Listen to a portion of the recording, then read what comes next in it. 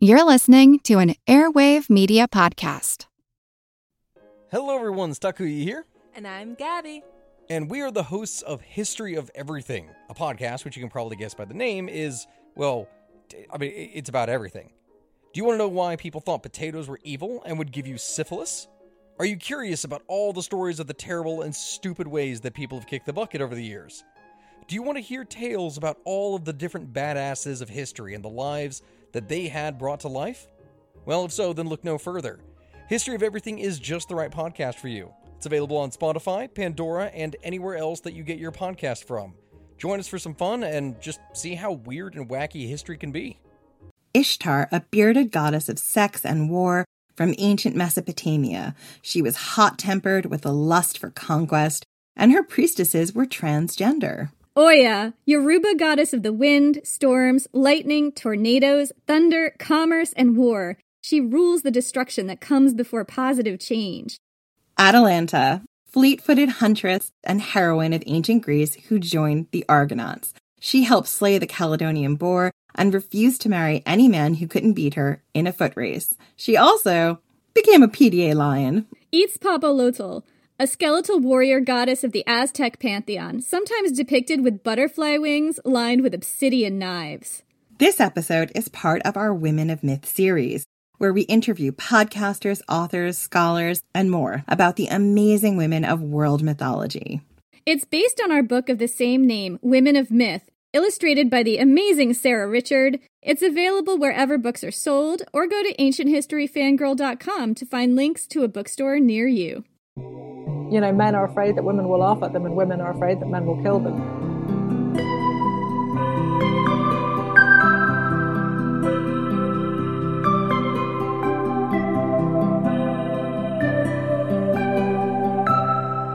I'm Jenny Williamson. And I'm Jen McMenemy. And this is Ancient History Fangirl. Jen has a little bit of a voice thing today. A little bit. It happens. However, our episode is so exciting that, who needs my voice? We've got a more exciting guest voice today. We are so thrilled to welcome Natalie Haynes to the podcast. Welcome, Natalie.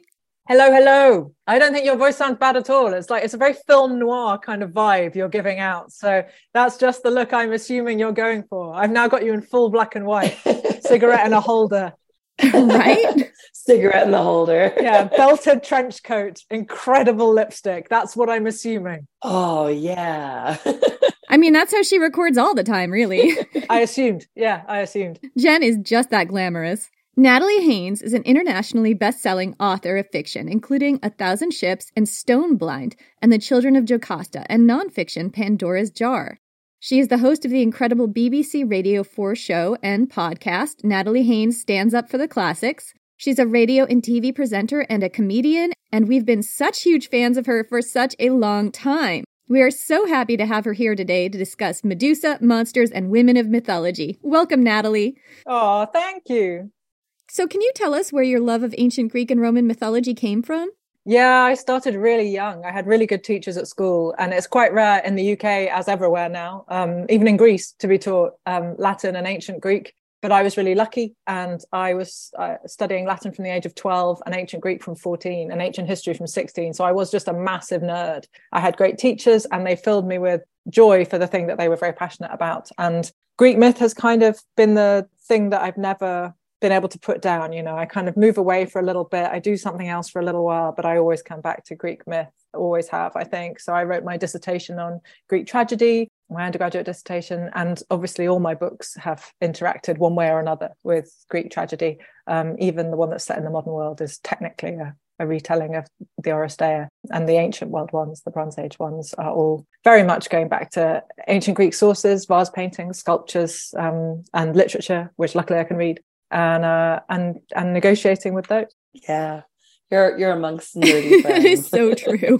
We are the nerdiest. Yeah, not one person in this conversation has had all their lunch money for a long time. That's what I'm learning. I unfortunately do not read ancient Greek or Latin. Jen studied Latin in middle school and high school and felt personally bullied by Cicero. I did.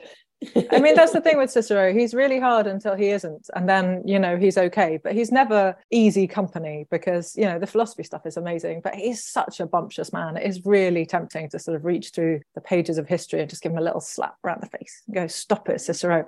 Stop being so pleased. But then, the Tusculan disputations are beautiful, just beautiful. So he can do it. He just has to try a little bit harder. Oh, I feel so seen right now. I think my favorite is the Philippics, where he just absolutely trashes Mark Antony and Fulvia. I'm here for the In Catilinam 1 and 2 as well. I think anything which begins, how long, O Catiline, must you continue to try our patience? It's something I'm here for so dramatic. All day long. Plus one of my very favourite examples, I know, of rhetoric where he says, on the subject of the rumours that you killed, or he, because he's speaking about him, even though he's right there to the Senate, he says, on the subject of the rumours that he killed his wife and child, I'll pass over those and I won't mention them. Minor detail. Barely worth mentioning, really. It is incredible. The most hit and run moment. You're like, did he just... That's such a Cicero thing. It's like, excuse me, wait a minute. Unless it was for the greater glorification of Cicero, I feel really confident that he only had a limited interest in it. Why do you think the stories of ancient Greece and Rome are so enduring? Why do we keep telling them again and again in new ways, in old ways through the ages?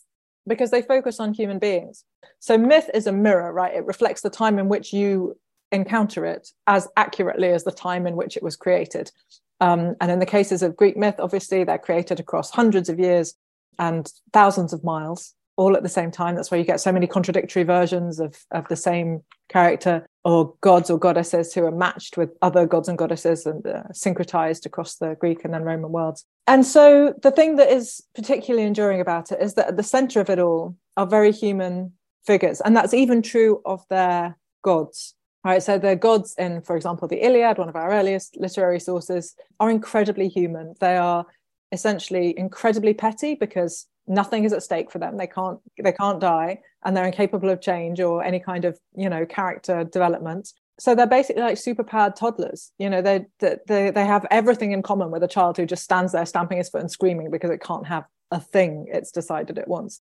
And yet still we keep coming back to this very human center. So over and over again we find with these myths, even when there are gigantic, gods versus giants battles happening, there's still something incredibly human about these gods. They may be super powerful, but they have very human motivations. The ancient philosopher Xenophanes said if horses and dogs had hands and could draw, their gods would look like horses and dogs. And he's, of course, correctly observing that the Greeks had made their gods in their image. And so I think, while the most sort of famous stories to come to us from Greek myth, the Trojan War, the labors of Hercules, if you prefer, the story of Odysseus and Jocasta, the House of Thebes, the story of the Oresteia, when Clytemnestra encounters the difficulty of Agamemnon, let us say.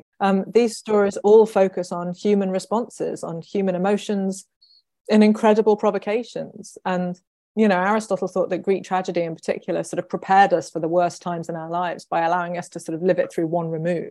And so there are two different kind of routes to catharsis, I guess. One is through comedy, where you laugh at the misfortunes of other people. Another is through tragedy, where you sort of experience them at one remove. And they both get you to the same place, which is to feel like you can navigate your way through your world a little better today because of the thing that you just read or saw or thought about in Greek myth. And so I think probably that's why, there are other myth cycles like Norse myth, which, have the most fantastic theogonies behind them, I suppose. Like, there's a gigantic tree and there's a really big snake, and all of those things are compelling, but they're not as narcissistic as Greek myth, where we are allowed to see ourselves at the center of everything all the time. Man is the measure of all things for the Greeks, never less so than in their myth. So we put ourselves at the center of these stories thousands of years ago, and as consumers and people in dialogue with those narratives now, we're still putting ourselves at the center of the story. So I think that's why. That is so fascinating, the way you talk about catharsis, because we've studied this too, and the idea of theater as a communal emotional experience, way back at the beginning of Western theater. Jen, remember the goat song? I remember the goat song, yeah. Oh, I have a beautiful cartoon on my wall drawn by the very brilliant Chris Riddell, in which I am talking about Tragoidos, goat song, at an event, and he's drawn a picture of me with a microphone in my hand, obviously in the middle of blaring on about Greek myth, and behind me he's drawn a little goat, and he's captioned it, Natalie talks about goats. It's really good.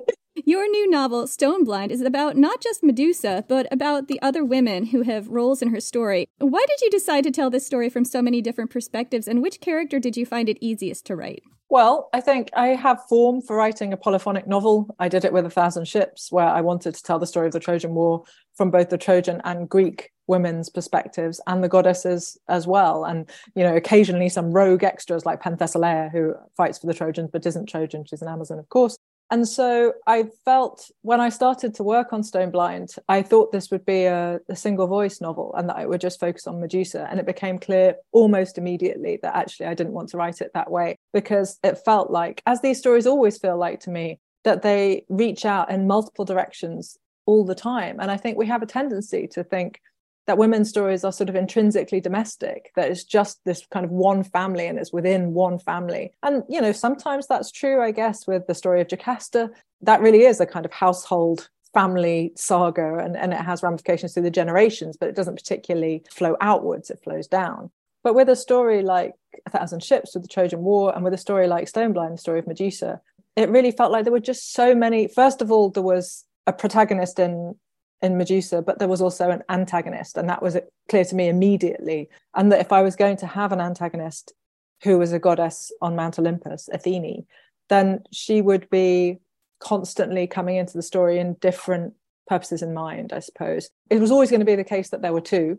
And then, you know, I suppose I could have told Perseus' story from his own voice, but I wanted to begin with Danae, his mother, because again, it's a story that I think people often kind of half know. Oh, you know, she's the one whose Zeus impregnates, having, you know, taken on the form of a shower of gold. And you're like, I mean, give me a minute on this. And then there's the story of Andromeda, who I think most people now probably think that Perseus goes on a quest to bring back the head of Medusa in order to rescue a princess, because that's the version that appears in Clash of the Titans from 1981, I'm going to say, the Harryhausen version with Harry Hamlin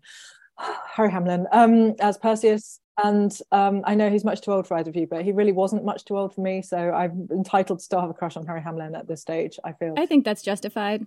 Okay, good. I'm glad we all had this moment. I remember watching that movie in school, and I think it was maybe elementary school, middle school. You know, it was older, but like the work on it, and I rewatched it recently with my husband, and I was like, this is so good. Yeah, it is. It's great. But it does give us a slightly, I mean, every version of a myth is as valid as every other in lots of ways, but it does give us a sense that there's a sort of time-honored hero quest narrative going on here, in which Perseus goes on a quest to bring back a monster's head to save a pretty lady. And it's like, well, sure. But if we look at the archaeological evidence for it, then we have Gorgonaea, Gorgon heads, long before we have full-bodied Gorgons. And then we have full-bodied Gorgons, and they're on, you know, we can see these on temples, the Temple of Artemis found in Corcyra, now in the Archaeological Museum of Corfu. Plenty more of those. We see them on in doorways. They have a liminal role. So they are scary, sure, but they're also apotropaic. They protect us. And they're often in these liminal spaces because they're scaring away a bad thing, perhaps a mugger or a burglar if you put it on your door. And protecting the people within. People put them on shields. And then Perseus comes to the story relatively late. So I really wanted to undercut this notion that essentially Medusa existed as a monster for Perseus to overcome, because it is entirely the other way around. In archaeological terms, we have Gorgon heads, and then we have Gorgons. And then I think somebody probably goes, why have we got all these heads separated from these bodies? And Perseus enters the narrative, but he is the latecomer, not her. And so I felt like he'd had plenty of chances to make his own case over the millennia since his story's been being told. And honestly, when it came to doing things like the scene with the Graii, the grey ladies of the sea, the spirits of the sea, or the scene with the Hesperides, I was mainly trying to look at his story as it's framed to all these female characters. It seemed really surprising to me that, again, I thought of Perseus as, well, he's the son of Zeus, so of course he is sort of hyper-masculine. It's like, oh, right, really, everybody he deals with in the process of getting to the Gorgons is female. That's actually kind of surprising. The guy who sent him on his quest is a king, for sure, he's a man, but generally, they're female characters. And honestly, when it came to that, I'd seen so many, often very beautiful, you know, Renaissance masterpieces, artworks, where, you know, a beautiful woman is bathing naked and a man accidentally sees her. that the chance to switch that scene round and say, well, what happens if a beautiful young man is just really hot and tired and he sees some lovely water and gets in, and then there's like 15 Hesperides around the outside going, ooh, a naked boy. It's like, well, how is that going to work? There's that great line of Margaret Atwood's, of course, that men are afraid that women will laugh at them and women are afraid that men will kill them. And that is it's in the back of my mind the whole of the way through this book, because Perseus is constantly outraged by the way women don't take him seriously, except for his mother, who of course is perfect in every way. But he's increasingly violent as the novel goes on. So it became, as far as I was concerned, it became just too tempting to allow these female characters to look at him with quite different eyes, quite clear and cold eyes occasionally. But the anger that he feels, I think, isn't particularly directed at women. It's directed at power. In a way, he's kind of contending with a extremely patriarchal society, which really works in his favor. He's literally the son of the king of the gods. He's incredibly favored. Everybody has to kind of crowd round to help him out. The one thing they don't have to do is like him while they do it. And largely that's the case. So yeah, he is one of those extremely privileged young people to whom everything is given and who somehow still manages to feel like a victim. And I can't lie to you, writing that was just enormous fun. It was just really, really fun finding a way of expressing that in a way so that he would sound true. And like these were his real emotions, but at the same time, so you'd be sitting there going, dude, what is wrong with you? So yes, I had tremendous fun. I mean, to be fair, most of his encounters are with deities. And so the idea that they would ever understand him, it's like, well, would you understand the motivations of an ant? Probably not. There is a kind of culture clash between them. But yeah, he was fun to mock, is all I can tell you. It reminds me a lot of the difference between him and Heracles, who we see sort of towards the beginning-ish of the book. And, Athene comes and is like, hey, we need you to do this thing. You need to do this thing. And he just goes without any questions. Well, I mean, you can really see this different response to different heroes on vase paintings, for example. And I don't think it's just my modern sensibility looking at the vase paintings of Perseus. I see them as extremely ambivalent at best and outright critical, perhaps even. And they look all the more so when you compare them with Heracles, for example, or there are plenty of other lovely heroes you can look at on Greek vase paintings, but Heracles is the most popular character from Greek myth to survive to us on vase paintings. And when you see a vase painting of him carrying out a labor, which are the most popular bit of his story to be told, it usually looks like he's having a ball. He's having a tremendous time. There's a hydra with necks everywhere, and there he is with his sword, and the stumps that they're trying to cauterize. It looks great. Or the Nemean lion, where he's trying to choke the lion. Yeah, it's formed a meme of its own of Hercules trying to feed a cat a pill, etc. And there are just loads of cats like, ah. That's exactly how it goes when I give my cat a pill every time. You see, you're channeling the Nemean lion. My favorite one is the Erymanthian boar, and there's a fantastic vase painting of him bringing the Erymanthian boar back to Eurystheus, the king who's asked for it. And Eurystheus bitterly regrets his original choice, which was to ask for the Erymanthian boar to be brought back to his palace, because he is hiding inside a pot, which is painted onto a pot for full metatextuality. And he's sort of cowering in this pot. And Hercules is holding this pig over him face down. So it looks like they might at any minute kiss. It looks funny. It looks like the artist is having fun. And that whoever bought it would be like, oh, this is hilarious. Whereas you look at the vase painting on, there's a hydra in the Metropolitan Museum in New York, for example, which shows Perseus sneaking up on Medusa. And I use the word advisedly. He's on tiptoe. He's deliberately trying to be quiet. He's wearing shoes that belong to Hermes, the winged sandals of Hermes, that are going to enable him to make a getaway. He's wearing the hat of darkness that belongs to Hades. It looks a bit like Hermes' hat, but from our literary sources, almost certainly is the one that belongs to Hades. It makes him invisible. He's holding the harpe, a curved sword, which belongs to Zeus. And it's wrapped around the neck of Medusa, who's asleep. She's just got two curved lines for her closed eyes. She is fast asleep. And he's looking away from her, behind him, and it's like, well, he may be looking away from her in case she opens her eyes and turns him to stone, sure, but that doesn't look very likely. She is so human in this picture. She doesn't even have the snakes for hair, which you do normally see at this stage in vase paintings. She just looks like a beautiful young woman who is asleep, and he has got a sword wrapping its curved blade around her neck. He's looking behind him because behind him is Athene offering him advice. And there are two ways of looking at this vase painting, I think, in assessing Perseus. And I feel like both of them are true. The first is to say, look how incredibly favored this hero is, because all these deities are helping him out. Hermes, Hades, Athene, Zeus, all of them are offering him advice or belongings in order to help him on his quest. And the other way of looking at it is to say, just how helpless are you? That all these gods have to turn out and give you a hand. It's one quest. Hercules is doing 4 of these a week, mate. And he hasn't got everyone help. In fact, if anything, he's got Hera throwing further obstacles at him as he goes. And you don't see him whining, do you? So it's perfectly possible to see both these versions of Perseus in this single scene on the Metropolitan Museum vase. And again, there's a sort of sequel to that vase in the British Museum in London, where I live, which shows the scene immediately after the decapitation. And then he's got another sacred object, a divinely owned object, the kibesis, a backpack that you can use to store magical items, for example, a Gorgon's head. And that is loaned to him in our literary sources, and indeed in my novel, by the Hesperides. So another set of goddesses coming in to help him out. And it's like, mate, what is wrong with you? You can't, none of this quest is you. So I really wanted to look at that tension, how you could be both this incredibly favored son of a god, demigod, and simultaneously why you might be so needy that all these other gods had to come in and help out.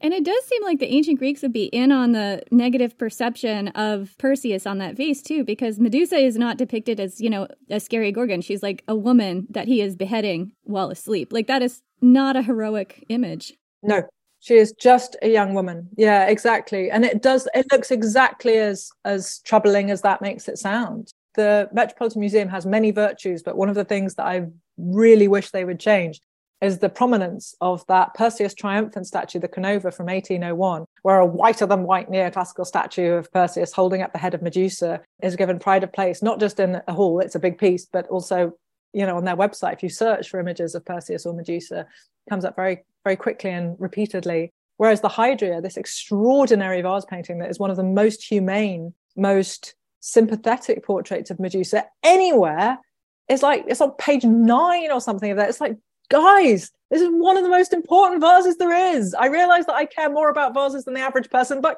come on, so do you. You're a museum. So yeah, I think they should have it.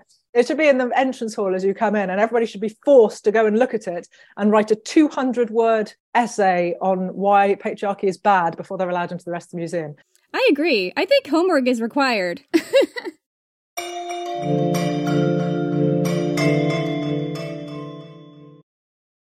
I'm Helena Bonham Carter, and for BBC Radio 4, this is History's Secret Heroes, a new series of rarely heard tales from World War II. They had no idea that she was Britain's top female codebreaker. We'll hear of daring risk-takers. What she was offering to do was to ski in over the high Carpathian mountains. Of course it was dangerous, but danger was his friend. Subscribe to History's Secret Heroes wherever you get your podcasts.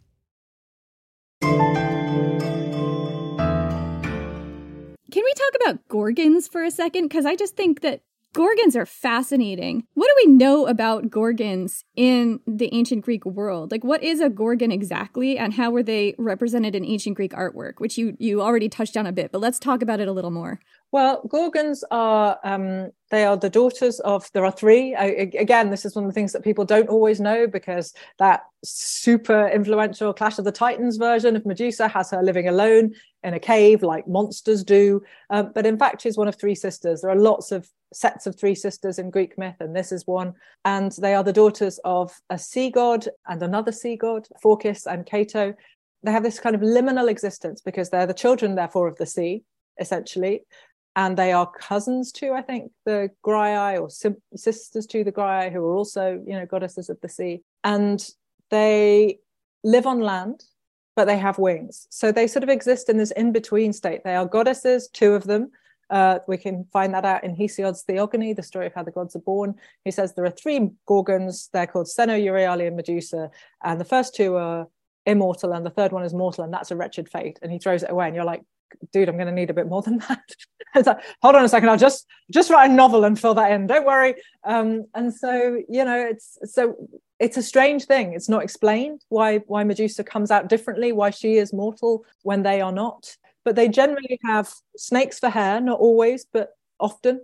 They get beautified through time, as happens with the sort of 5th century beautification project in vase painting and sculpture, where monsters get prettier and men become, even more muscular and gorgeous. But there's an incredible Hellenistic Medusa that I found an image of and shared the other week, where, so this is sort of 2nd, 3rd century BC, and she's got this beautiful kind of updo, and with just like tiny, tenderly, occasional sort of curling snake coming off it. It's like, are you Medusa or are you from Pride and Prejudice? Because you look like you are going to a ball at Netherton right now. But generally, the earlier the Gorgon, the more grotesque or strange, animalistic they are. They're probably, possibly not, but probably designed as a sort of protective, the Gorgon heads particularly, which are the earliest things, they're probably a way of giving a form, a physical shape to kind of nebulous fears about the natural world. So they tend to have very, very wide mouths, like the Joker, usually with a tongue lolling, so you can see that they're making a noise. The mouth is open, right? And if you've got a big wide mouth, you might as well use it to make a noise. There are lots of different attempts to derive their name, but one of the more plausible versions suggests that thunder is in there somewhere. So perhaps they make this loud noise. I mean, if you've ever been in a thunderstorm in Greece, they are extraordinary. So it's like, oh yeah, no, I really get it. The weather is much more present here than where I live, that's for sure. And then the snakes for hair, obviously, you should be afraid of snakes in Greek myth. Ask Eurydice, you cannot, she's in the underworld. You can also associate it with the sort of lion's mane, because there's a sort of big mass of hair. And almost all societies, I think, create these faces with extreme features and this sort of radial hair. Children do it when you ask them to draw the sun. So I think we do like that kind of image. So yeah, then we can see tusks they tend to have, at least coming up from the bottom jaw and often also from the top jaw. So they're reminiscent of wild boar. Again, this might not seem very frightening to you, but ask Adonis, lover of Aphrodite/Venus. You can't, he was killed by a boar, and so on. So there are lots of different things in the natural world to be afraid of. And Gorgons sort of encapsulate, I was going to say embody, but it's mostly in a head, a lot of these different features. And as I say, when they get bodies also, they tend to get wings. But they tend to be in a kind of protective context in the ancient world, at least as much as in a sort of intimidating context. You know, people would put Gorgonea on their antifixes, like the bit that goes on the end of a pipe on the outside of your building. So, I mean, of course, you could argue that it's there to scare a pigeon or something, but it just seems more likely that it's got a protective role. And we often see them on temples of Artemis. Artemis obviously has one of her many, many roles in Greek myth is to be Potnia Thera, and she is the queen of wild animals. And if you look at the extraordinary sculpture of Medusa from the pediment of the Temple of Artemis in Corfu, it's about 13 meters across. So she's gigantic because she's at the center point of it. But there she has leopanthers, who are sort of mythological creatures, somewhere between a lion and a panther, obviously beautiful swirly fur. Oh, I can't tell you how lovely the fur is when you see it in real life. You can't see it on photographs very well, but oh, the swirly fur. So there she is in this role of being, you know, a sort of incredibly important goddess in terms of the natural world, quite aside from anything else. So although we don't think of Medusa as a goddess because she is mortal, she certainly appears alongside goddesses or on the temples of goddesses all the time. And she does appear in the Theogony, which, you know, obviously is the story of gods. So it's super interesting to me how the Gorgons, who are women or coded female, seem to embody all of these wild, natural animals that are so dangerous. Seems like that may be telling us something about how the ancients felt about women and the natural world and the correlation of the two. I mean, I know this makes me sound a lot stupider than I would generally claim to be, but it took me a really long time as somebody who has been vegetarian for 35 years and has only ever lived in cities to realize that, of course, the natural world is a lot more frightening. In my whole life, the narrative about the natural world and human beings is that it is under threat from us, right? That we are the problem here. And that's always been the narrative. And I've had to really think what it must be like to be in a place where animals are the threat to you, and that you never feel like a threat to them because there's loads more of them than there are of you, which of course was true for almost all of history. And I do see it's now still technically true in terms of bugs and so on. But, you know, it's just that kind of reset in our minds where you think that you can, you know, travel through time and try and know how people thought. But sometimes you don't even notice that this one kind of fundamental belief underpinning how you approach things is obviously at odds with how they approach things. So yeah, my instinct is still to go, oh, a lovely fluffy animal. And it's like, no, scary animal. Yeah, oh yeah, no, yeah, I always forget that. Yep. It's so true. Like I have a very different reaction, you know, to Heracles just killing all these animals, you know, like it's as an animal lover. I'm just like, no, don't kill the megafauna. Hydras are social creatures, you know, like I have this reaction. Absolutely. Absolutely. Just let it hang out with some other hydras. It'll be fine. Right, exactly. They're so misunderstood. Yeah, no, I mean, I do have to stop myself from doing this. And there are still moments where you can see my vegetarianism is sort of hiding within a book. I admitted to a group of school children a couple of books ago that and it's still true now, that if you read my novels, I like sheep so much, they're never injured. If the safest place in my novel is somewhere near a sheep, 100% of the time. So anytime there's a sacrifice, it's like, I mean, don't get me wrong, I'm fond of a cow, but heifers will always get it before sheep do every single time in my books. I have the same thing with horses. I'm like writing books. You know, I have these war horses and not a scratch is going on those horses. I don't care. Yeah, no, I'm completely with you. As I realize this is basically incredibly childish, but I can't get past it. It's like, no, I really like sheep. Nothing bad happens to a sheep on my watch. But it is interesting that sort of that you're living with nature that is, particularly at this point in time, and even in present day, that is more wild and dangerous than, you know, I grew up on Long Island. I've lived in London for like 16 years. And my family relocated down to North Carolina, and I'm down there for a minute. It's like, there are legitimate, like, I'm not afraid of spiders, but there are legitimately poisonous spiders that have to be sprayed for. There are legitimately poisonous snakes and all kinds of like things. There's crocodiles, I mean, or alligators, the littler ones. Like there's hawks that will take my tiny dog and into the sky, and that'll be the end of it. So there's legitimately things to be afraid of in the actual wildlife.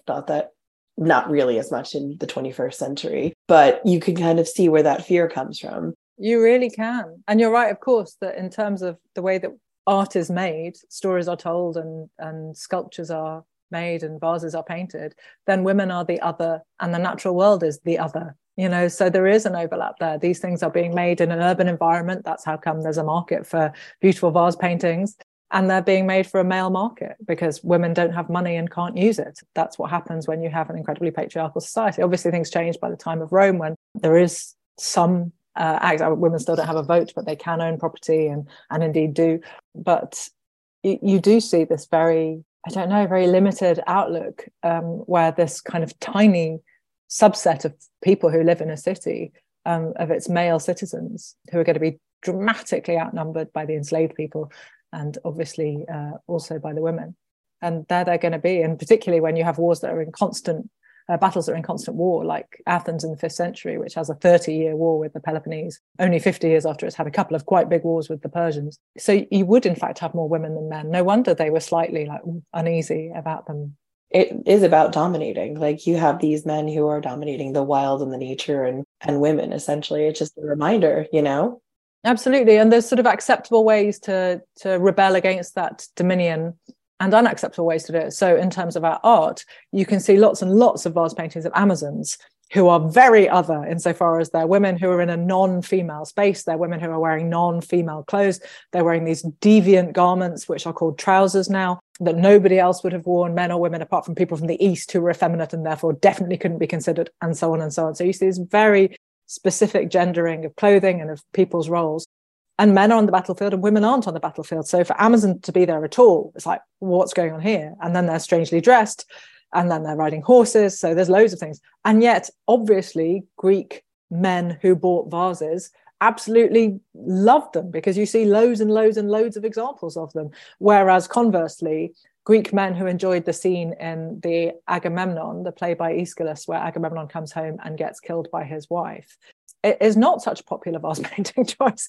Almost as if, you know, when men were going out drinking with their male friends, let's imagine it was like a lowbrow version of Plato's Symposium. Perhaps they didn't want to think about their angry wives waiting for them at home. Whereas the sort of, the slight naughtiness of perving over an Amazon in her tight trousers probably was just about an acceptable bit of risk. And the last thing you wanted to be reminded of was what happened when you got home and your wife had an axe. Yeah, I mean, it's like domesticated versus undomesticated women, right? Because the Amazon doesn't necessarily represent a threat to the home or your dominance at home as a man, because they're outside of that sphere. Exactly. They're basically operating in the same world that Artemis operates in, this sort of withdrawn from the city and therefore withdrawn from its conventions and its laws. So it's okay. They are lawless and strange, but that only adds to their otherness. And yes, they're still at a distance.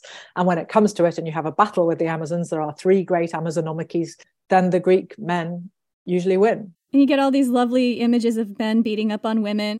Yeah, there's an incredible bit in Pausanias where he's looking at I can't remember if it's a sculpture or I think it is a sculpture, a frieze, and he counts very carefully the number of male warriors and Amazon warriors fighting, and it's the same number on both sides. And he's obviously gone along and counted them all and tallied it. And it's like it's important to these artists, at the very least, that these fights look pretty even. That it takes a huge effort, and obviously your natural supremacy as a Greek man, in order to win, because otherwise, it wouldn't be a satisfying victory. And you can always see this where, the winning side obviously writes history, that the side they beat in a war is often presented as being much more impressive than they actually were. So let's talk about our girl Medusa. That was a very deep voice. That's exactly what I call her too. She's like my Gorgon girl. I can't help it. As we've said, she's the only mortal Gorgon. She's the daughter of monsters, the sister of monsters. Please note this is all in air quotes. Eventually she becomes a monster, but she doesn't start her life out that way. What are some misconceptions about Medusa that you want to clear up? I think the first is that she was a monster, because I obviously don't think of her in those terms, and nor do I think anyone else should, in truth. One of the kind of themes of the book is, what is it that makes a monster? What is it that makes a hero? What is it that makes a monster? And you'll have to see, I guess, what side you come down on. But for me, anyway, Medusa is an incredibly protective Gorgon. And as I have said, there's a lot of evidence for that in the way that Gorgons in art are used through time as protective. And so she is very protective. And so the first and kind of greatest misconception about her, I think, is that she was a monster that you had to be scared of. And so, I mean, you can see people always think, when they think of Medusa, I think of her from the outside, right? So essentially their first point of thinking with her is, oh, how would I stop her turning me to stone? And it's like, okay, well, I have a question, and it's this. There's somebody else in Greek myth who can turn you to an inanimate object using just one of their senses. Who is it? Midas, who can turn you to gold. And yet, when we think of Midas's story, do we ever think, how would I stop Midas turning me to gold? No, we think, what would it be like if everything I touched turned to gold? We imagine ourselves from the inside when we think about Midas, from the outside when we think about Medusa. We other her all the time. And even I, somebody who has spent their entire life looking at Greek myth, until I wrote the chapter about Medusa in Pandora's Jar, I didn't realize that she doesn't kill anyone in any literary source I've been able to find yet. She is always presented to us as this terrifying monster who can kill you with a glance. Okay, who does she kill? And the answer is always, oh, all these people. Oh, you mean Perseus using her disembodied head, having murdered her as a weapon of mass destruction? He kills using her head, sure. But in terms of when she is alive and has agency, who does she kill? And if you can kill something by just looking at it, then the very act of not doing that must imply a huge amount of choice, right? Because you would do it by accident unless you withdrew, which in my version is how she responds when this power unasked for is given to her. Her answer to that is to try and work out how she can live without causing any harm or any further harm. And that, it seemed to me, was an incredibly noble quest for her. And so for me, she is a hero. I realize, as the story is traditionally told, it's Perseus who is the hero. And certainly in terms of him being, in terms of him being a protagonist, I suppose you could argue that he's not the protagonist in my novel, nor is he the antagonist, in fact. And in our ancient sources, until Ovid, I think, who tells probably the longest version of it that we have in ancient literature, it doesn't tend to be from Perseus's perspective either. It's only when Ovid comes along and tells the story all about Perseus that he becomes the protagonist in an overcoming the monster story, rather than the opposite way around. So I wanted people to know that she is somebody who has the capacity to cause incredible harm and the absolute commitment to not doing that. And it seemed to me that if anything was beautiful, it might be that. That's so interesting, because I think that's also supported with the ancient sources and the archaeology, what we know about Medusa, because she doesn't live near people. She withdraws and lives in a cave. Yeah, I mean, I worked really closely with sources, and particularly there aren't that many literary sources, and those that there are very brief. Pretty much, the Ovid is the longest, as I say. There's a little bit in Pindar, there's a bit in Hesiod, but there's not loads. There's a lost play called the Phorcides, the Daughters of Phorcys, but there are no fragments, I think, even surviving. So a lot of this comes from vase paintings and from sort of slightly more tangential sources from sculpture as well. And what we get, at least in sculpture, is this sense of creatures in the Gorgons who are much more complicated and strange than they are monstrous. That they have this sort of, the case in point, I guess, is that in the Odyssey, when Odysseus goes down to the underworld and has his communing with the dead, the Nicaea, he suddenly at the end of it panics that Persephone might send a Gorgon head after him, and he does a runner. So clearly the Gorgon head is three-dimensional, mobile, and can kill. And yet there's no actual reason for this fear. He just suddenly panics. And, I'm obviously would hesitate to say, did you need a way to finish that bit, Homer? But he just suddenly gets afraid. He's like, oh, I better go. I mean, did he maybe think I might deserve a Gorgon head coming after me for some of the stuff I've done? I don't suppose for a moment he did. He's not a character blessed with self-awareness or reflection, although he has many other virtues. I also love the idea of the dread Persephone having Gorgon heads at her fingertips. Absolutely, and just sort of swooping them at you as and when required. But then look at the Iliad, which is, if anything, slightly older probably than the Odyssey, and that Agamemnon has a Gorgon head painted on his shield. So, of course, you could argue that that's just there to scare your opponent. I guess my response to that would be that the most detailed analysis we have of any shield design anywhere, probably, but certainly at that point, is the shield that Hephaestus makes for Achilles for him to return to the fighting after the death of Patroclus. Spoiler, spoiler, spoiler. And that, it's an incredibly detailed narrative story that he puts onto the shield. So, yes, of course, it's possible that you just put a scary monster on your shield to scare the opponent, but it seems more likely, given that it's the shield specifically that he's painted on, that it's there to protect him. That's literally what the word means. Oh. I find that comparison between like Medusa and Midas really fascinating because, in particular, I think it's an Ovid that Midas is able to have his sort of like golden gift curse washed away and live a normal life. Yeah, I ask audiences often why he doesn't get decapitated on the way, because he has to walk a couple of days away, I think, to a river where it has its source so that he can have his gilding power washed away. And he does it, and nobody beheads him. And, you don't even need to behead him if you want to be able to get gold anytime. You could just take off a finger or a toe, right? You don't need a cabesus to put his body parts in. You could just have a small golden mitten or something and pick up his disembodied toe with that and then just press it against things for a couple of days, and it wouldn't even matter if it sort of withered away. It would be fine. But nobody does it because Midas is entitled to bodily integrity. So you can imagine how incredibly impatient I am at the idea that Medusa isn't. I'm actually now enraged thinking about this because it's so true. Yeah, welcome to how I live. Yeah. Well, thanks for drawing me into that. Yeah, anytime. Also, we covered Medusa in our book too, Women of Myth, and I came down very much. She's in the monster section. She's not a monster. There's a lot of women who are called monsters who are not monsters. But what I was going to say is the interesting thing to me here also is Medusa is cursed by Athene, who like never, ever goes back on her curses, whereas Midas is cursed by Dionysus. And I feel like Dionysus is a more sort of like trickster, liminal. Yeah, but he isn't cursed, is he? He's rewarded. I mean, he asks for a wish. He does get cursed later, doesn't he? When he's annoying again and he gets donkey ears. But even that isn't that bad. It's like it's donkey ears. What if you meet Titania? You're going to be quids in, mate. Go for it. Well, and he can just hide them under a hat. Exactly. Or what if there are a lot of flies? You might want donkey ears. Does anyone ever think of that? No, they do not. Also, think about all the secrets you'd hear. Another valid point. Plus, what if you liked carrots? I mean, it's a gift that keeps on giving, frankly, as curses go. Listen, if you're going to be cursed, might as well be cursed by Dionysus and not Athene. That's all I'm saying. Yeah, I mean, not necessarily in the Bacchae, but in all other contexts, yes. In all other contexts, yeah. I mean... Yeah, in the Bacchae, a bit less so. To be fair, in the Bacchae, he kind of got what he deserved. I mean, he is asking for it, I agree. It's a difficult time for a family. Let's never go too far. Yeah, we're not going down that route. No. Listen, maybe it's not a good idea to invite curses from the gods in general. I think that's right. Yeah, I think that's right. Generally, best to move through life not comparing yourself favorably to a god or goddess kind of way. Maybe don't say how great you are at weaving. Maybe don't say how much better you are at singing than, say, a muse. Go for it if you want, but I wouldn't, is all I'm saying. Or like how you've had more kids than Leda. Yes, maybe don't mention that. I mean, just all these things you could just not say it.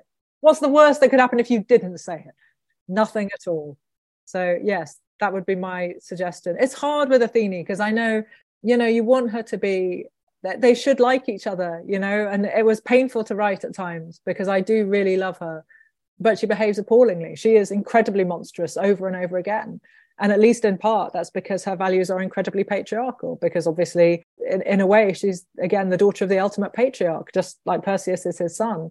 They are technically sort of half siblings, although she's absolutely horrified when Hermes points that out. And so I think, because she grows up without a mother, she has none of that for reasons obviously explained quite early on in Stone Blind. She doesn't have any of that kind of experience with women closely in her formative years. Obviously, she's born fully formed, but still, when she's new, if not young, she doesn't have women around her who can particularly relate to her or to whom she can relate. So, there's that moment in the Eumenides where she says, I always take the man's side because, I don't have a mother. And you're like, well, you did have it. Oh, never mind. It's okay.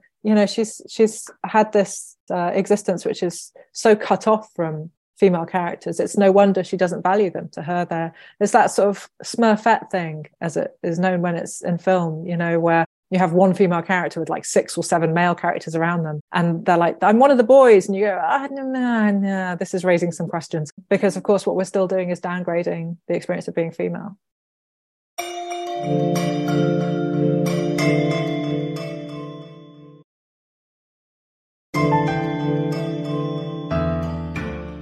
In Stone Blind, Medusa and Poseidon discuss beauty in a very integral scene. They have very different views on what beauty means. For Medusa, beauty is tied to love, protection, community, and family. Beauty is ordinary. It's the ordinary love and compassion we give to our family and loved ones. It's the kindness that we bestow on others. But for Poseidon, beauty is something he desires, he wants to possess, and ultimately destroy. Beauty for Poseidon is power. Can you tell us where the inspiration for these two different views on beauty came from, and if it reflects ancient views on beauty? Well, I think it probably asks a lot more of an audience than an ancient one would have been likely to be thinking about. Obviously, you do get questions about what beauty is. Plato's Hippias Major, I'm pretty sure it's the Hippias Major, asks the question, what is beauty? And in the end, they conclude that it's difficult. It's difficult to define. You're like, yeah, no kidding. They can come up with examples of things which are beautiful, but they can't come up with a quality that makes all those different beautiful things beautiful. And obviously Platonic language is a bit baffling to us, but he's like, what's the one thing that all these beautiful objects partake of? And they don't really successfully manage. It's only a short dialogue, but they don't really successfully manage to answer it. And so in the end, Hippias goes, oh, beauty, it's difficult, isn't it? It's like, yeah, it is. And so essentially it is that dialogue there which is underpinning my reading of this scene. I doubt it will come as a huge surprise to you that I was thinking, of course, of some of the more unpleasant men of the Me Too movement when I wrote Poseidon in this book. And that sense that you could surround yourself by young and beautiful women, and sometimes young and beautiful men, because you are no longer young and perhaps you were never beautiful. And what you want to do is own this thing and possess it and have its beauty reflect your status.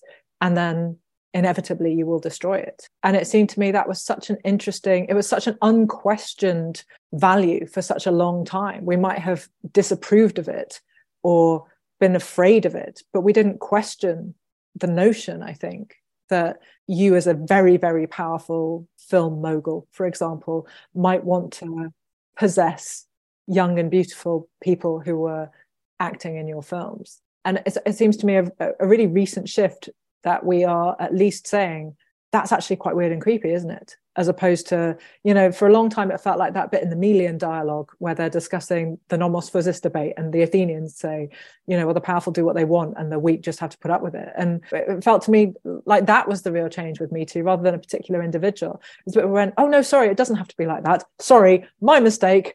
Draw a line, start again. Let's try this a second time.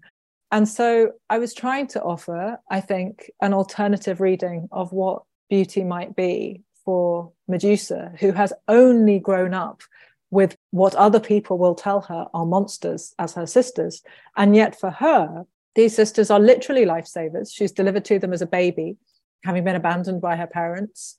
And these two goddesses, unlike the Olympian goddesses who live in this very lofty environment, never changing, never registering change, these goddesses have chosen to live at ground level. You know, they are right by the sea, they're on the land, they're not too near people because they're scary, but they choose to live down and not in the kind of lofty mists. I thought very much when I started this book that its central kind of tension would come from that bit in Hesiod where they're immortal and she's mortal, and what happens when you kind of, and it became clear so fast that actually the tension was about change, that if you're mortal, you change all the time, right?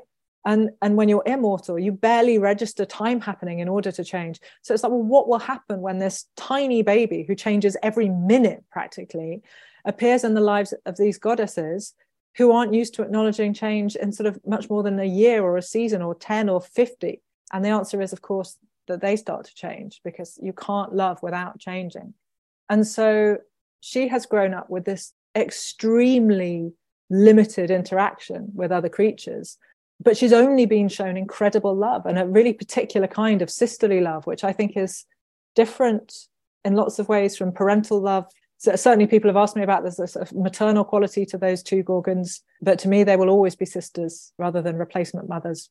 And so I thought, well, that would be what you would consider to be beautiful. The thing that you grow up with. There's that moment when you move away from home for the first time, you know, when you suddenly realize that thing that you thought everyone did is just your weird family. And you're like, oh, I thought everyone said that. And so essentially it's that moment, but in a much more difficult context. It's the bit where it's literally never occurred to her that her sisters aren't beautiful. So to have somebody saying, well, obviously they aren't, they're monsters, it's almost meaningless to her. It's like he's made a total category error. And the truth of it is, I agree with her. Absolutely. Like, what does it mean to call someone a monster who's taken care of you your whole life? Yeah. But not just you, like the sheep who like learn to cook because you need food and they don't need food. Like just all of the wonderful examples in that scene, which readers will get to. Like I literally I was just floored. My brain was blown. It was just so beautiful how she saw love and how that worked for her, and how beautiful all the ordinary but also amazing things these goddesses did to show her that they loved her. Yeah, I really, really liked writing those scenes. I think probably when it comes to it, Euryale is probably secretly my favorite character in the book. I think everyone assumes it'll be Medusa, and in lots of ways it is, but man, there's something about a goddess who can look at, you know, when you've just fallen and hurt yourself and gone, did that rock just do that, and smack it? And you're like, yeah, that's the level I'm working at. Hello, yes, please, thank you. She's the one with the sheep, right? She is the one with the sheep. Yeah. I was going to say, of course she's your favorite. Of course she's my favorite. I gave her sheep. Is that not enough to reveal it? It's like, the secret code is not that secret. That's pretty great. So beauty in mythology is dangerous. Medusa's beauty makes her the object of Poseidon's cruelty. Helen's beauty starts a war, quote unquote. Why is female beauty so dangerous to the ancient Greeks, and what does it tell us about their fears and beliefs? Well, I mean, it's interesting that you mentioned Helen, because I'm pretty sure there must be other examples, but I can only think of two off the top of my head. One is Helen and one is Medusa, where they are so beautiful as young women that we are told by our literary sources that men flock from all across the Greek world in order to try and marry them. Oh, there's Psyche. Right, there we go. So there's a third. And there must be a few more, but there's not many. And so Medusa is very beautiful when she's young, as we're told by Ovid, amongst others. Helen obviously marries out. She marries Menelaus and then is removed from the marriage market, at least temporarily. And Medusa is cursed. And so it's at that point that they experience their two differing relationships, I suppose, with their own beauty. And for Helen, it looks like it's a lot more morally difficult than anything else. You know, she accepts responsibility, for example, in the Iliad, for having started the Trojan War. She gets all the blame that Paris never seems to get very much of. And there's an extraordinary, very upsetting fragment of a Sophocles play called The Demand for Helen's Return, in which she's depicted about to drink bull's blood. It's poisonous. So she's trying to take her own life by poison. And it's a really, really harrowing idea that being beautiful is so ruinous, and you're seen as being morally debatable as soon as you're beautiful, that she has this very, for me anyway, when I think about Helen, and certainly when I wrote her in Ships, she has a very ambivalent relationship with her own beauty. How could she not?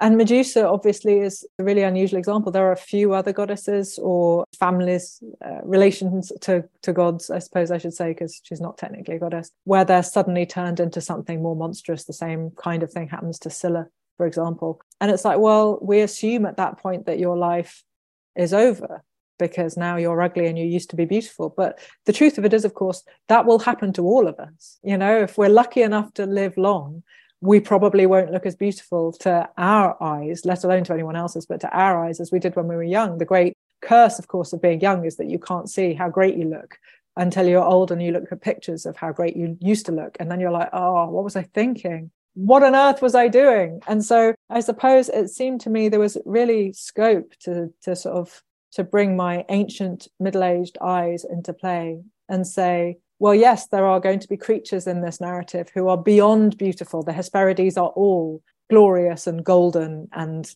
perfect in every possible way. But there is beauty elsewhere too. And it seemed to me just a really necessary corrective to say, well, what can also be beautiful? For the ancient Greeks, I think the idea of beauty, as we've established, was extremely complicated, and that things could sound beautiful and look beautiful. And those two things were different and yet somehow also the same. And perhaps we're still trying to find a way of, often I think it's used as a way of justifying preference. You know, we say, oh, well, I'm not saying that this is my favorite or anything, but obviously it's beautiful. Well, is that obvious to whom and why? And, you know, we all value different things. Societies value different things. So if you want to see how much notions of beauty change through time, my absolute best suggestion to you is that you look at images of Helen of Sparta, Helen of Troy, as shall become, from any time in history, and look at how they change. Look at what she looks like on a Greek vase painting, where people go, oh, and she's supposed to be the face that launched that. Yeah, it's almost like our ideals of beauty have changed, right?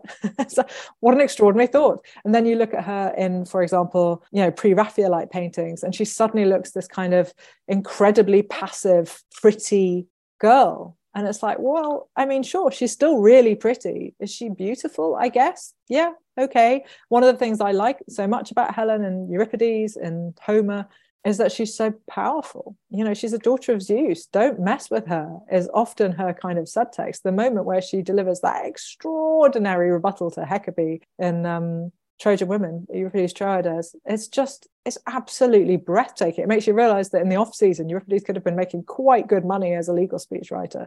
And so it seems a shame to me that we've lost her kind of cleverness, her facility with language has been kind of downgraded, because we just all obsessed with what must it be to be so beautiful that men will die for you. Well, sure, but she's also this incredible, you know, she's this incredible weaver in the Iliad. She's weaving the story of the Iliad into a tapestry as the Iliad progresses. She is essentially the embodiment of Homer within the poem. She's the one who's making the story about the Trojan War. You know who else is doing that? Oh, me too, Homer. So if the world's most beautiful woman is also the embodiment of this bard, well, then which bit of her is the bit that's beautiful? Is it the poetry? Is it the art? Is it what she looks like? I'm astonished that people feel so confident they can just claim one or the other. And it's so interesting that, like, our idea, or, you know, society's idea of beauty has changed to the point where in much later paintings, it's like beauty and passivity were the same thing. Absolutely. Yeah, absolutely. And I completely see how that has happened. I just don't have to like it. So I don't. And that's the importance of the work that you do. It's like drawing attention to this stuff and rewriting that narrative. Yeah, that's always, you know, at least part of the plan. I want to tell you a story that makes you re-examine what you thought you already knew. Of course I do. But I also sometimes want to make you ask a question. You know, what does it mean to be a hero? What does it mean to be a monster? What does it mean to be beautiful? What does it mean to be ugly? And Stone Blind was my attempt to answer some of those questions this time. I have a question. Is Helen the only female daughter of a god? Of any god, or of Zeus in particular? I know of Zeus in particular, I think, but... Well, Medusa. Yeah, Medusa. Oh, I guess Penthesilea is the other obvious choice, because she's the daughter of Ares, right? So, yeah, the daughter of great-hearted Ares, to give him his full billing, his matinee idol billing. Forgot Ares had a few. Yes, that's true. But yeah, I think with Helen, she is the one who most closely resembles, in terms of her progression from sort of mortal existence to eventual immortality. I guess she is closest to Heracles in that regard. Why do you think so many monsters in Greek mythology are female? Yeah, it's a good question, and one I may yet answer in a longer form at a later point. I think the othering of women and the female in general in ancient societies obviously and inevitably leads to a sort of exoticization of them, and monsters are part of that. So you get these kind of hybrid creatures that aren't female, like centaurs, I guess, or satyrs. And you could argue pretty legitimately that they're as exoticized in their way as female monsters, the harpies or the sirens. But there's certainly a real taste for female monsters in Greek myth. I mean, the thing that you have to remember is that when you have a patriarchal society, things that they are scared of definitely include women with power. You know, the undeniable truth about the Gorgons is that they reflect the male fear of the female gaze. Being seen for who you are can literally kill you. Thank goodness they don't have all the power in society as well. Otherwise, that'd be, oh, hang on. Like when you think about how fragile the construction of masculinity is in ancient Greek society, and like how much your gender identity relies on dominating the women around you, the idea of a woman seeing you must be terrifying. I mean, it seems so, doesn't it? I've argued before, and I'll continue to argue, I suspect, that the Iliad is basically an array of patterns of what it means to be a man. You know, different ways of masculinity, different ideals of masculinity are offered all the way through the Iliad. It's one of the things about it which is so interesting. But it does happen to the almost exclusion of any female voices. There are virtually no female voices in the Iliad. We move over to the Odyssey, where there's a lot less exploration of the male condition in general. And what you instead have is, you know, a man being sidetracked by one adventure after another, and, you know, many of which involve sexy women who just want to entrap him for sex and dominate him. I've said it before and I will say it again. Of the 10 years that he spends getting home from Troy, fully 8 of them are spent horizontal. So it's still an adventure, but it's a horizontal adventure, and that's not quite the same seafaring antics that people are expecting.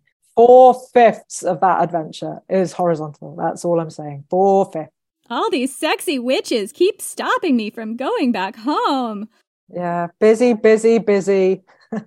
And it's only at the very end that he's like, oh, I need to go home now. It's been so long. I fathered so many illegitimate children and lost all of my sailors. Female monsters of various kinds, some of which are sexy, some of which are not, some of which appear to be embodiments of entire vaginas. Charybdis, I don't know.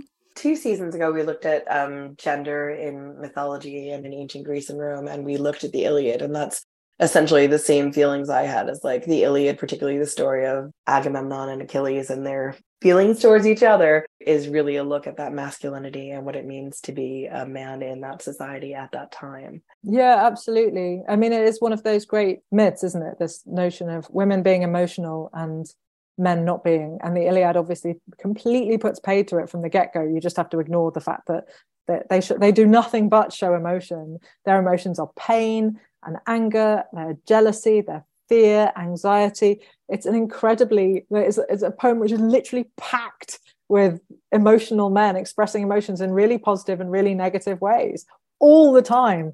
And yet, you know, you very rarely see it considered in those terms. At some point, somebody's going to write the most incredible reevaluation of the Iliad or reimagining of the Iliad, focusing on the emotions of men. And I'm going to give them the biggest quote for the cover anytime they want. I can't wait for it. Yeah. I mean, sometimes they cry. They really do. And the emotions they feel are named, and as we would see them, they're positive, but we wouldn't necessarily see them as masculine. You know, it's like, well, why? Who made that rule? Not the Greeks. Look, they're here doing it. These greatest heroes who, you know, live to fight and be famed long past death. They're doing it. How did we lose our way? Well, and it's so interesting.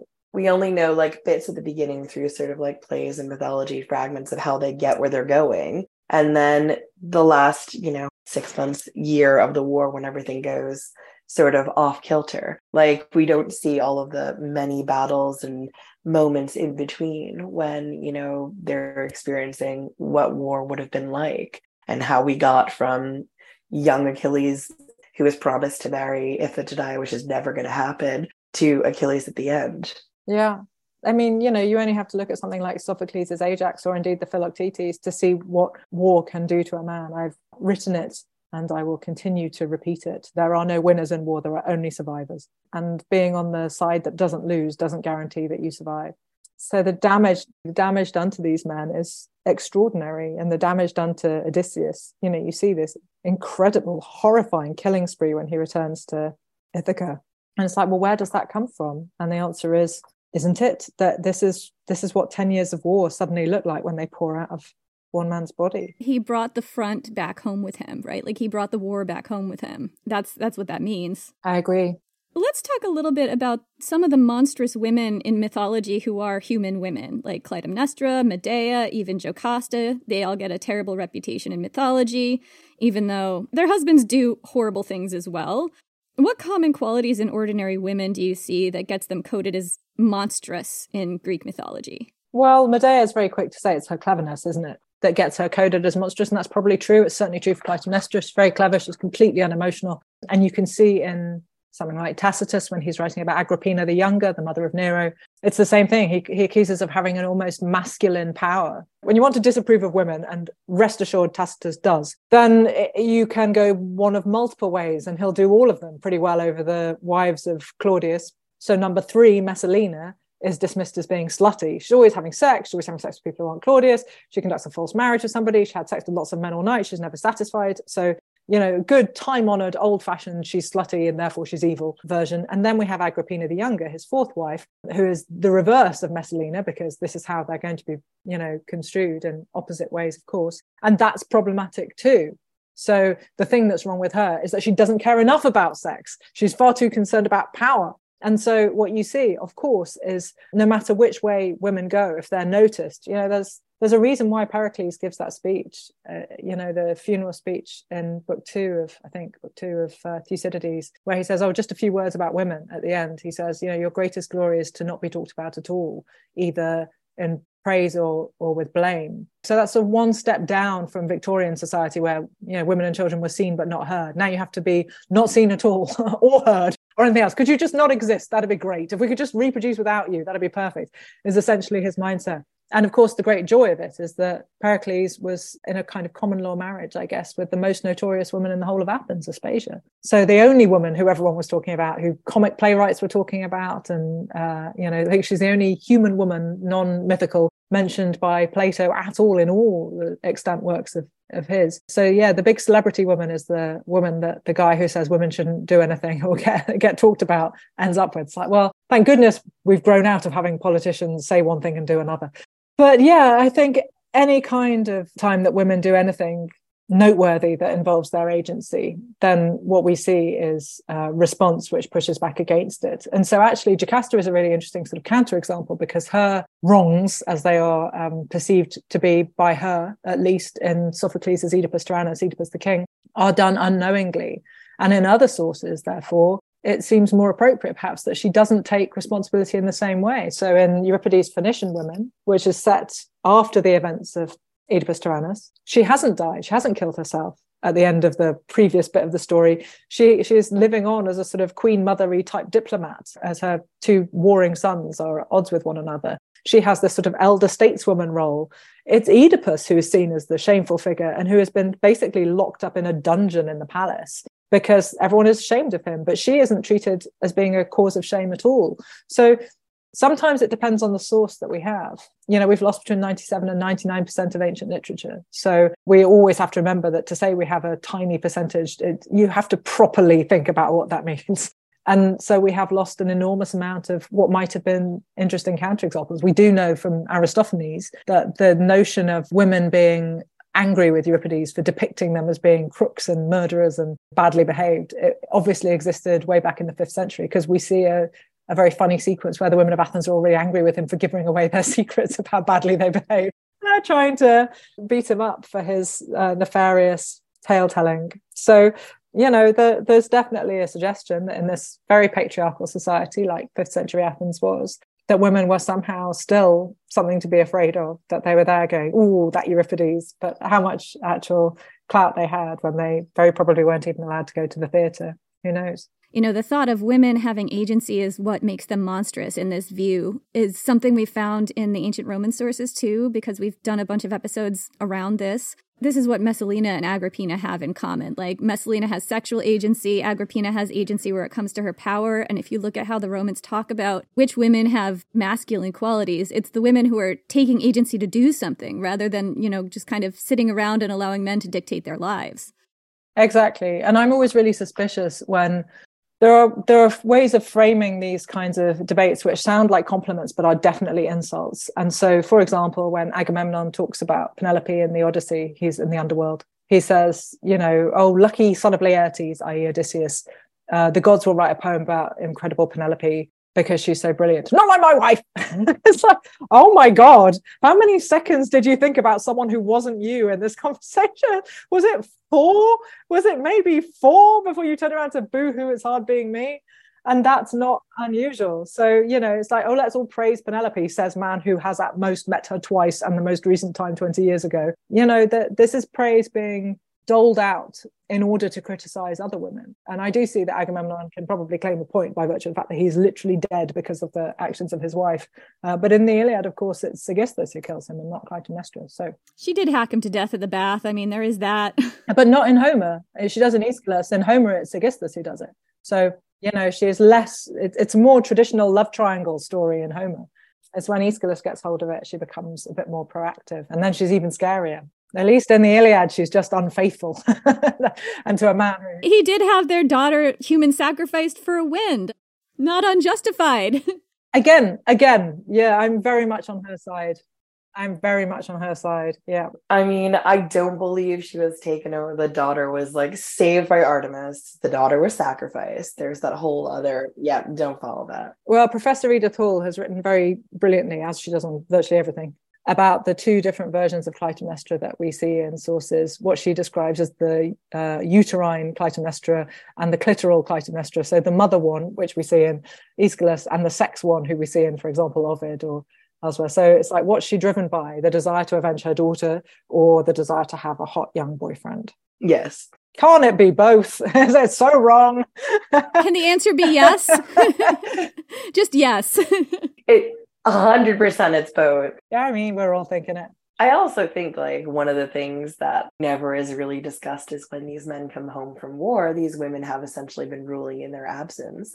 Absolutely. Well, that's certainly true for Clytemnestra. I mean, the language is really specific in the Agamemnon, the Aeschylus. The language is that she is ruling. She has power. Kratos is the word, the root of democracy, for example. So she's not just got authority because she's married to the king. She's ruling. You're absolutely right. And of course, when the chorus of old men are appalled that she's killed Agamemnon later in that play, and they say, you know, you can't do this, you'll be pursued by the Furies and you deserve it, and you shouldn't have done it, and do this and do that. And she says, do you want to go outside for a fight? Wow. I love that so much. Did you just, to use the language of my background, offer them out? It sounds a little like you did. So, you know, and they're too scared. And I would confidently bet money she could take them. She wouldn't have made the offer otherwise. Absolutely. Yeah, absolutely. She does remind me a lot of Agrippina the Younger. But these things are modeled, aren't they? So he was modeling some of the things that she is supposed to have said or that he is supposed to have said about each other, that Nero or Agrippina were supposed to have said of each other, were in fact lines from Roman tragedies that were performed, either the Oedipus or the Orestes Clytemnestra narratives. There are echoes here with these plays that are no longer known to us, but they were certainly being quoted. And so, yeah, I think our Roman sources just couldn't resist the temptation to add a bit of Greek. Well, you know, I made a documentary many years ago about how soap operas echo lots of the tropes of Greek tragedy. And I went to speak to the people who wrote on a British show called EastEnders, and it's set in the East End of London. Obviously, lots of soap operas have a place in their title like Aristotle would want. They have unity of time and unity of place. And I asked them how they kind of put Greek stuff into their Greek tragedies into their storylines. And this guy said, yeah, we do that. We've got these ideas boards and there's like news clippings from these different newspapers. And we think, oh yeah, that would work with that, or this might work, or keep it for later because that's interesting, but we haven't got right home for it yet. And also on that board, we'll have index cards that have got Greek plays written on them. And I said, seriously? He said, yeah, sometimes if we're looking at the plot for sort of a season arc, as it were, for this chunk of time, we look at it and it's like, how could we Greek it up? Okay, yeah, no, absolutely right. How can you Greek it up? So yes, I've made that my mantra, obviously, for my career subsequently. My brain's also now just jumped to Boudica as just a building on this as well when you get to that in the ancient Roman sources, because like a lot of her stuff is. Yeah, and a gorgeous example of somebody who very probably wasn't as dangerous as she was decided by Roman sources. Obviously, Tacitus is going to say she was terrifying because his father-in-law went and fought in Britain, so she must be the worst that there'd ever been, etc., etc. And yet, within 1 year of her having apparently burned London to the ground, we've found the Bloomberg tablets from London, these incredible wooden tablets that were found in the foundations of a building being built for Bloomberg. And they are receipts and stuff from literally 1 year later. So if London was burned to the ground, it was really quickly rebuilt. So yeah, how dangerous was she? How much of London was burned? Was it enough for the bureaucracy of transporting goods across the Roman Empire to be held up? Not by very long, it seems. So yeah, your guess is as good as mine. There is that burn layer. Yeah, but how much was there? And then you have to think about how big was London at the time? What was the bigger area like? And everything comes down to us through the conquerors who had a certain lens they wanted to portray when talking about her and bigging up other people. So it's difficult. Yeah, and Tacitus is a real keen practitioner of the noble savage phenomenon, where whoever's fighting against the Romans is usually given some beautiful, incredibly articulate critique of them, in particularly the characteristics which Tacitus himself also doesn't like. Oh yeah, I mean, there's that incredible speech. It's a Scottish leader, like a Caledonian leader, who is given this speech. I think his name means like the swordsman or something, but I'm blanking on what it is. Wait, wasn't it the Welsh guy? It was not Caratacus. Absolutely not. He wasn't Welsh anyway, but he's the one who said, you guys create a wasteland and call it peace. That's where it comes from. Oh, Calgacus is his name. Yeah, Calgacus. That's what it is. Yes. You'd literally wake me up in the middle of the night and ask me to pronounce Thesmophoriad Zeusai. I'd be right there for you. Yes, here you go. Fantastic. So I forget things all the time that I'm like very intimate with. I'll text you at 4 a.m. Get ready. Honestly, fine. You wouldn't be the only person who does it. Don't worry. I asked Jen. I already do that. She does. What female monster or monstrous woman in Greek mythology do you identify with the most? I mean, I'm afraid the trouble is that I am a serial monogamist in this and all matters. And so whoever I'm writing, I properly am inside them for that time. And I honestly feel like their behavior is reasonable, because to them, and very few people, I think, go about their lives going, how can I behave in the most unreasonable way possible? You know, even people who behave appallingly generally think they've got a point, or that they've been somehow victimized, which excuses it, or whatever. And so the terrible, terrible truth is that as I am writing them, even the worst people seem to me to be understandable and defensible. So yeah, the more time I spend writing novels, the more measured I seem to be becoming as a person. I can't imagine it'll last. So let's hope it doesn't. But yeah, I've found myself sympathizing with and agreeing with more terrible, monstrous women than anyone should really do in one lifetime, and quite a few monstrous goddesses. But there you go. I mean, that is understandable. I frequently find myself siding with the villain in various contexts as well. And I think that's part of being a writer, because you have to get into the heads of these characters in order to make them make sense. So that's what winds up happening. Yeah, you absolutely do. Because what's the alternative is that you just present people with somebody who basically twirls a metaphorical moustache and goes, ha, ha, ha, I'm going to get you next time. It's like, well, tempting as that is, no, that's not going to work for me. So yeah, it's a question of trying to create characters that when I want the reader to feel all the emotions that I felt when I was writing Stone Blind or Ships or Jocasta. I want them to have that really intense emotional experience that I had. And if I don't feel it, how will they? Thank you so much for coming on the show, Natalie. This has been absolutely incredible. Oh, it was my pleasure. Thank you for having me. You are most welcome. Stone Blind is out now in hardback, ebook, and audio. And where can people find you on the interwebs if they should wish to? Or they can find me on Twitter, they can find me on Instagram, and they can find me on Facebook. I am around and I am there. So come and find me and say hello. At Natalie Haynes in all various places. At Natalie Haynes Author, I think. I should know this, but yes. Oh, no lies. Facebook, I am there as Natalie Haynes Stand-Up Classicist, because that is obviously based on the title of the podcast and radio show I make for the BBC. But the others, yeah, I think I'm there as Natalie Haynes Author. Thank you so much for coming on the show, and thank you all so much for listening, and we will see you next week.